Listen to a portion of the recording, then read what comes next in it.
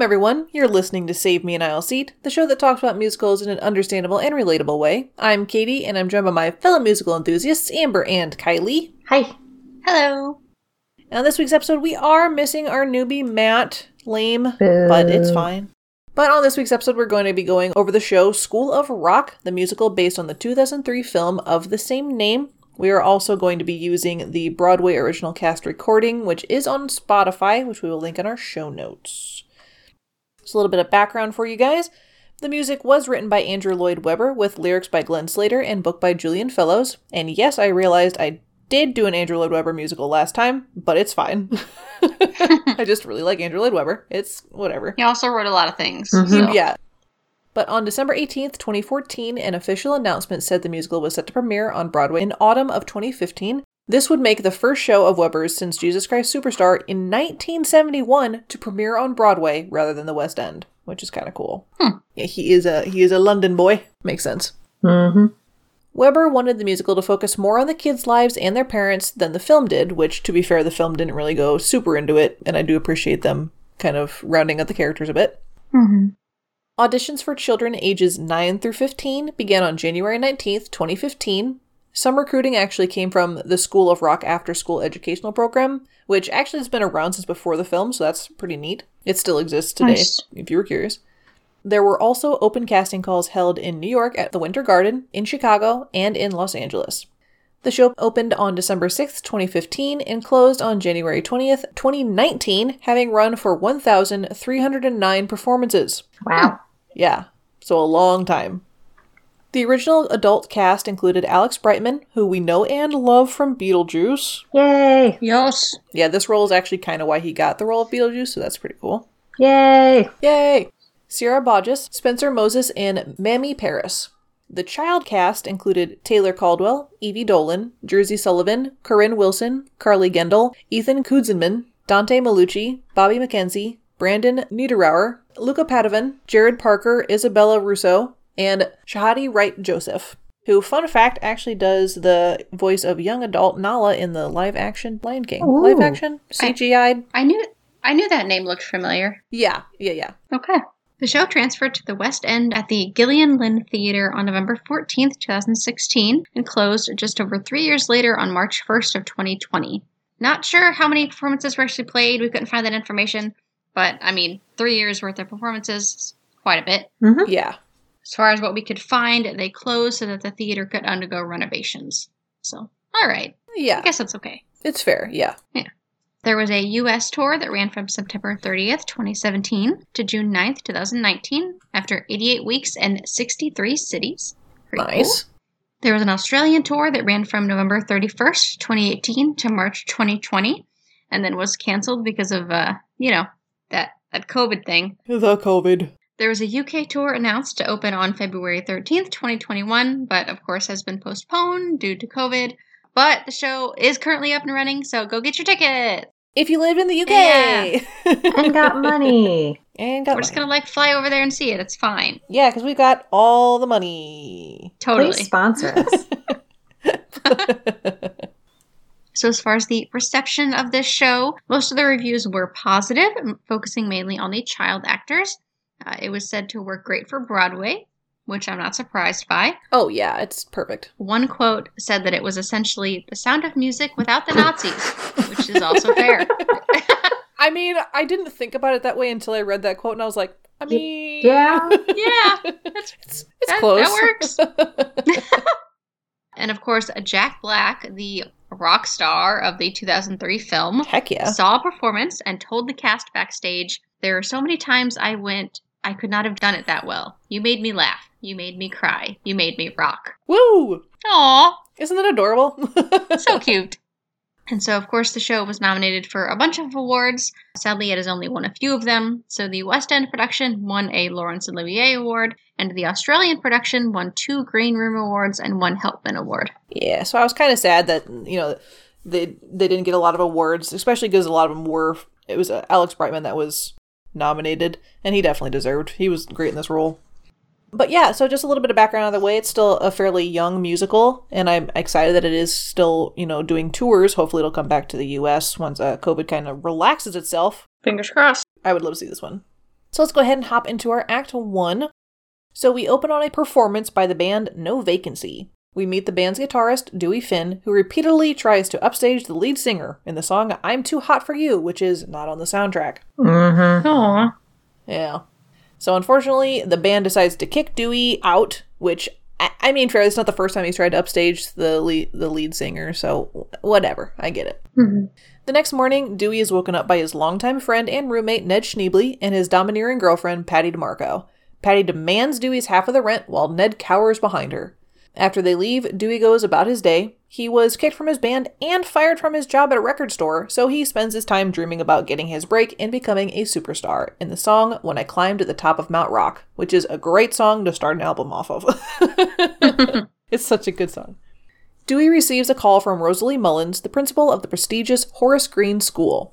She wants to speak to Ned about a substitute teacher position, which will pay over $900 each week. And so, Dewey just kind of pretends to be Ned and accepts the position. Casually, As one should. Yeah. At Horace Green, we see Rosalie doing her best to keep things running smoothly. She greets the guests and their parents as the kids are dropped off in the song Horace Green Alma Mater. Dewey arrives late, hungover, and unprepared. The principal warns, quote-unquote, Ned, that he will be expected to meet the school's high standards in the song Here at Horace Green. Dewey arrives at his classroom and introduces himself as Mr. Schneebly. The 13 students are wary of him, fair, and the uptight Summer Hathaway attempts to explain how the class is run. Dewey is disgusted by the rigid system, because, he's him, and he spends most of the day sleeping, leaving the students to do their own thing. Yep. Oops. Back at the apartment, Patty asks Ned to go on a jog with her, but he declines, saying he has papers to grade, so she goes without him. As soon as she leaves, however, he gets on his console to play Guitar Hero. Yeah. Nice. Lying in a relationship is great. Yeah. So, Dewey comes home, and the two discuss various topics, such as teaching and the band that they were formerly in together. Dewey tries to convince Ned that they should restart their music career, reminding him of all the perks of being a rock star. And he mentions the Battle of the Bands that's coming up soon and says they should sign up in the song Variation 7/Children of Rock. Patty arrives and breaks up the two's reminiscing. She is angry at Dewey and tells him he's nothing but a dreamer who will never succeed in the rock business. Whap. Fun. And so she gives him the ultimatum. Pay the rent in 30 days or he'll be kicked out. In the song, Give Up Your Dreams. And this song is brutal. She's like, you're a dreamer and that's great, but also you suck. She's the worst. She pretty rude. Sounds like it. The next day at school, Dewey is arguing with another teacher when he hears music coming from one of the classrooms. He learns that it's his students in music class with Rosalie and the song Queen of the Night. He inquires about what instruments they play and tells them that they are now part of his band and they're set to compete in the Battle of the Bands. Yep. Because Normal. child abuse. I don't know. I don't know Child about labor. abuse. Yeah. That's child what I was labor. going for. I forgot the word for a second. It's fine. Child labor. Yes. He begins to switch the students to playing instruments for the band, and so he puts Zach on electric guitar, Katie on bass, Lawrence on the keyboard, and Freddie on the drums. And he also assigns the other students jobs, so he assigns Chanel and Marcy as backup singers, and Madison and Sophie as roadies. Mason is in charge of lights, James is a security officer, and Billy is the band's stylist. Yes. Summer gets angry because she hasn't been given a job, which, fair. And so Dewey decides to make her the band manager. I love it. I mean, she's perfect for the role. Right. In the song, You're in the Band. And so he gives the students famous rock CDs to listen to for their homework in the song, You're in the Band, Reprise, which is unfortunately not in the soundtrack. The children go home and we get a glimpse into what their home life is like. Freddie's father tells him he's not as smart as the other children at Horace Green. Rude. Billy reads a Vogue magazine disguised as Sports Illustrated because his father wants him to take up football. Tamika tells her fathers that she's not making friends, but her parents dismiss her because they love the school. And Zach tries to talk about his day to his father, but his father is on a business call and shouts at Zach to go away. So, A+ parenting. In frustration, Freddie, Billy, Tamika, and Zach lament that they have so much to offer their parents if only their parents cared, in the song If Only You Would Listen, which is a super depressing song. Later, Chanel and Marcy say they should call the band School of Rock. Dewey falls in love with it and makes up a song for them to practice, in the song In the End of Time a cappella version, which is great, because he makes it up on the fly. In the faculty lounge, the other teachers complain that the children have become undisciplined under Dewey in the song Faculty Quadrille. But they also say that the kids like him better, and it's not fair. Fair. In the classroom, the band begins to practice Dewey's song, and the song In the End of Time, Practice, which is not on the soundtrack. After playing, Dewey tells everyone they're doing great. However, Zach still seems uncomfortable and rigid, so Dewey tells him he needs to get angry at the man in order to really rock. He explains that the man is responsible for everything that's wrong with the world. So Dewey and the kids get angry and shout about how they're going to stick it to the man in the song, Stick It to the Man. I love it. It's a great song. Because the band is stuck in school, because they're children, they all sneak out to make it to the Battle of the Bands auditions on time. They arrive late, but when the manager's about to leave, Summer convinces him to stay and lies that all the students have terminal illnesses. So they are allowed to audition in the song In the End of Time, the audition, not on the soundtrack. And then they qualify and celebrate their success in the song Stick It to the Man and Reprise, not on the soundtrack. Woo! Woohoo! And that is the end of this act as they're, preparing to go into the Battle of the Bands with his stolen children. You would think that a competition like this would maybe have like an age limit. No. Not in this world. There is no limits on rock. Yeah, so how do we feel about this first act? Yep. Musical. Wow. No, I mean, this has always been it's a great movie, it's a great story. It's a good time. I love this movie. Like, it is a little unbelievable because, who's gonna let kids be in a rock competition? But it's fine. It's just a good time. And I can see how this works really well on stage. Yes, and they did talk about that they did use the songs that were in the movie. They kind of lessened the actual, like quote-unquote real rock music that they did, use. Because Andrew Lloyd Webber says, you can only do so much hard rock at a theater audience before they get tired of it. Which, fair. Mm-hmm. So he added, the extra songs and still danced around the original theme and everything. So I think, it translated pretty well. Easy fit, But Kylie, what do you got for us for intermission today?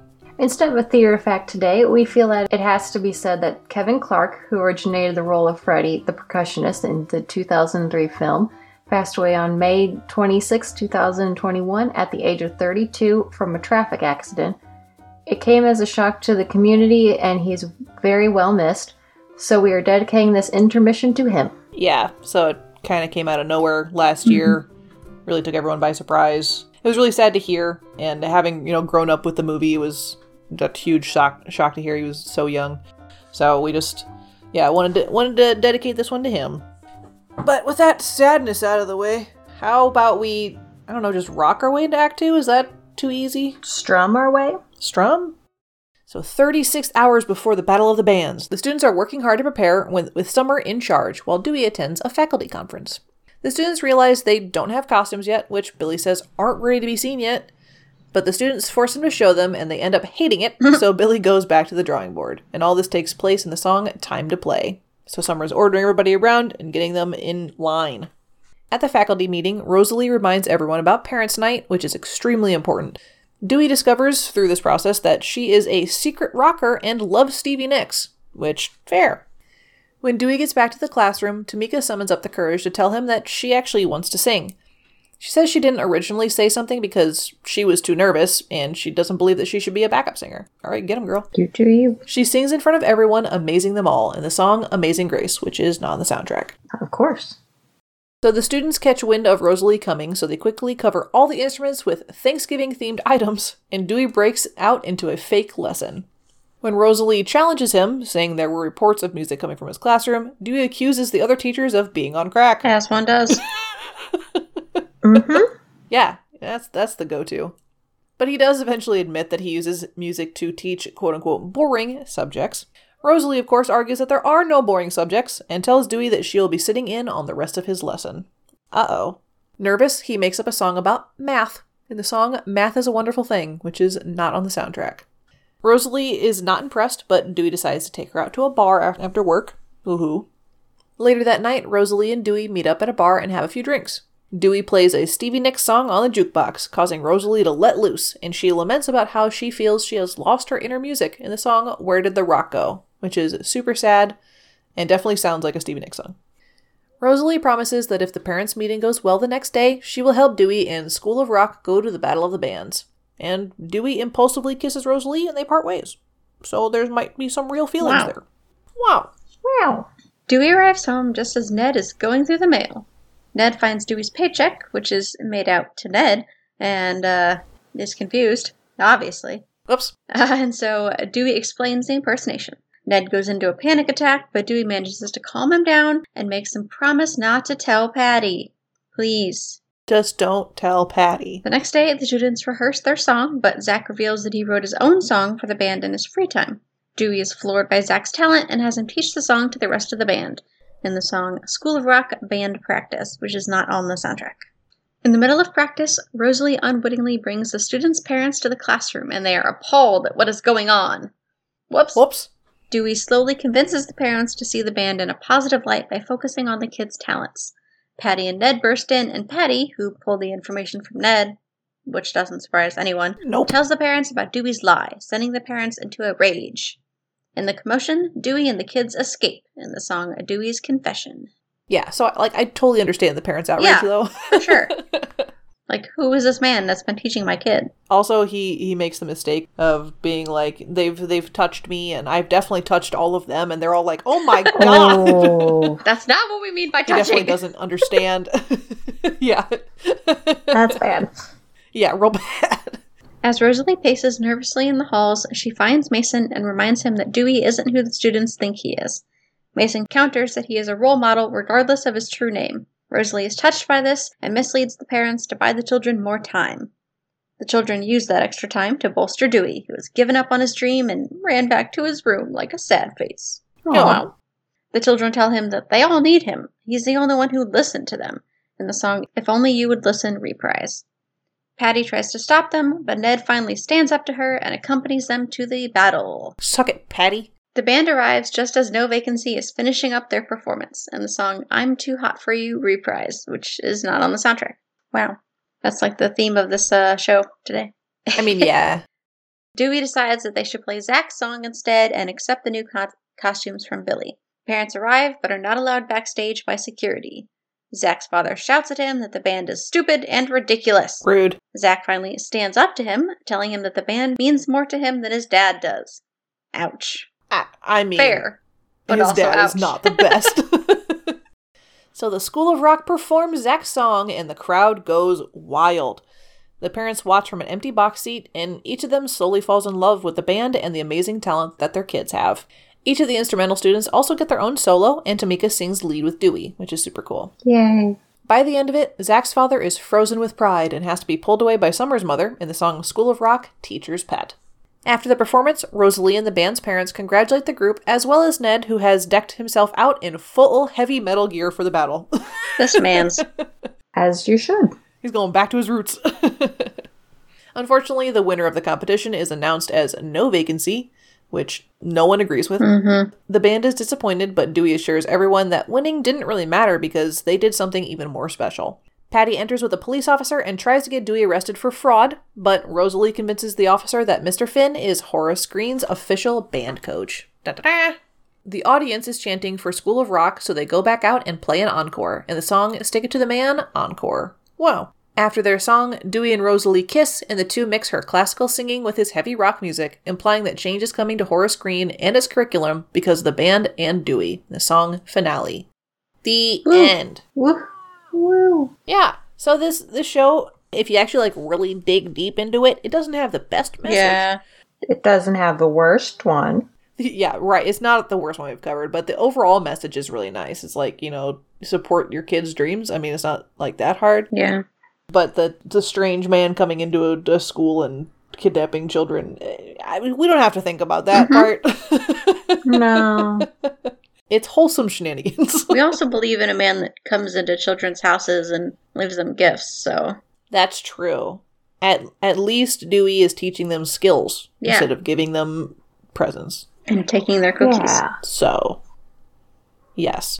Yeah, so Dewey never had any ill intentions. He just went about things in a weird way. Yeah.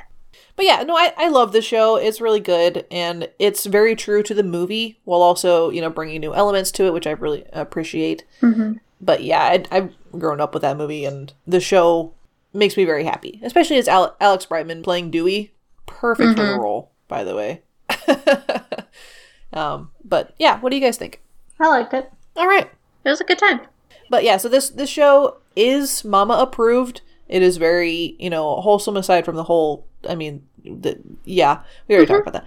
But it is, it's a clean show. Yeah. And it's great to take your kids to. Especially, again, we've talked about in the past, like seeing children on stage, like as a child, that's got to be really encouraging to go into and explore like the theater business and everything like that. And this show focused heavily on the children and their talents, and I really appreciate that. Yeah. So we encourage everyone to go listen to this one and go see it if it is all possible. It is, of course, currently touring the UK, so if you're in that vicinity, go ahead and check that out.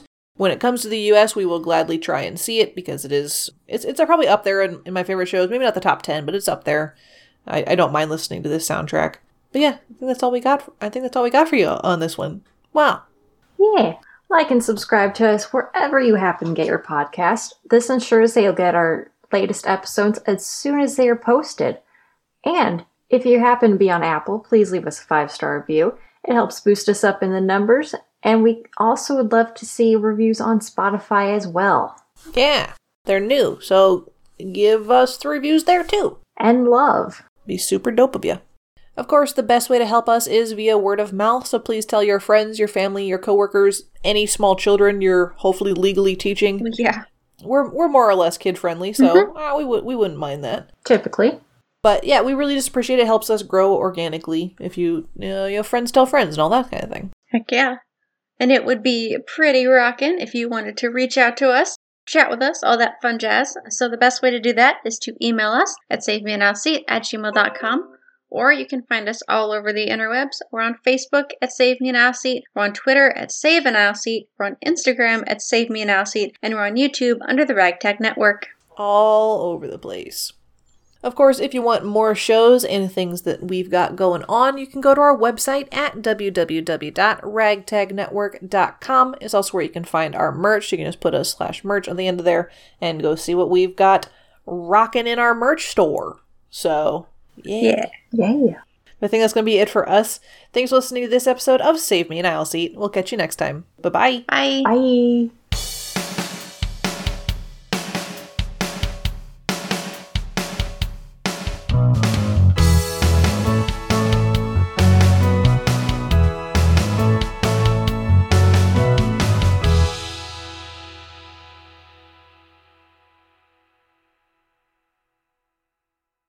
Thank you for listening to this episode of Save Me an Aisle Seat. If you'd like to support us, you can check out our Ko-Fi at www.ko-fi.com/ragtagnetwork. For more episodes and shows like this, go to our website at www.ragtagnetwork.com. This show is brought to you by the Ragtag Network.